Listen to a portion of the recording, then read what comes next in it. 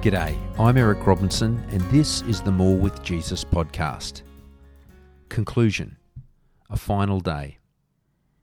A life lived in faith, hope and love. What happens now? If what you've read here has stirred up any questions for you, we're willing to help. Please get in touch.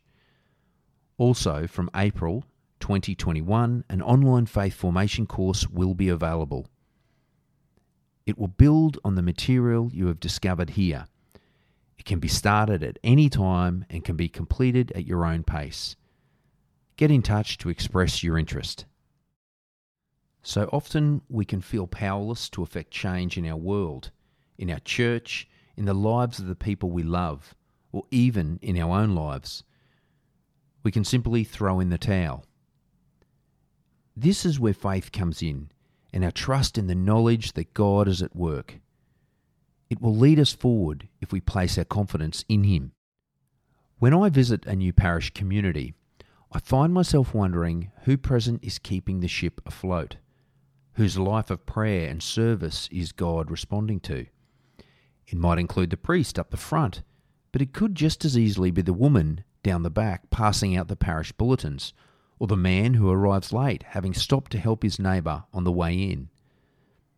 The point is, only God can read our hearts, and His eyes are drawn to the humble and those who quietly get on with it.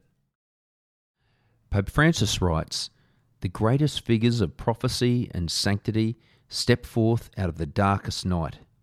Certainly, the most decisive turning points in world history are substantially co-determined by souls whom no history book ever mentions.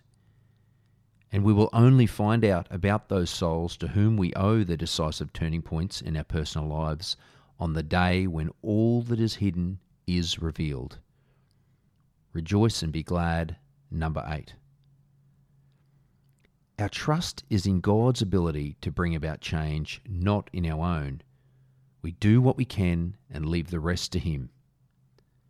But that raises the question, do you really want to embrace the challenge of your baptism? This is the invitation that is before all of us. The invitation will remain there for as long as you are alive. What you do with it is entirely up to you. You are not alone. Imagine the whole of heaven quiet, waiting to hear your response. Will it be a yes or a no?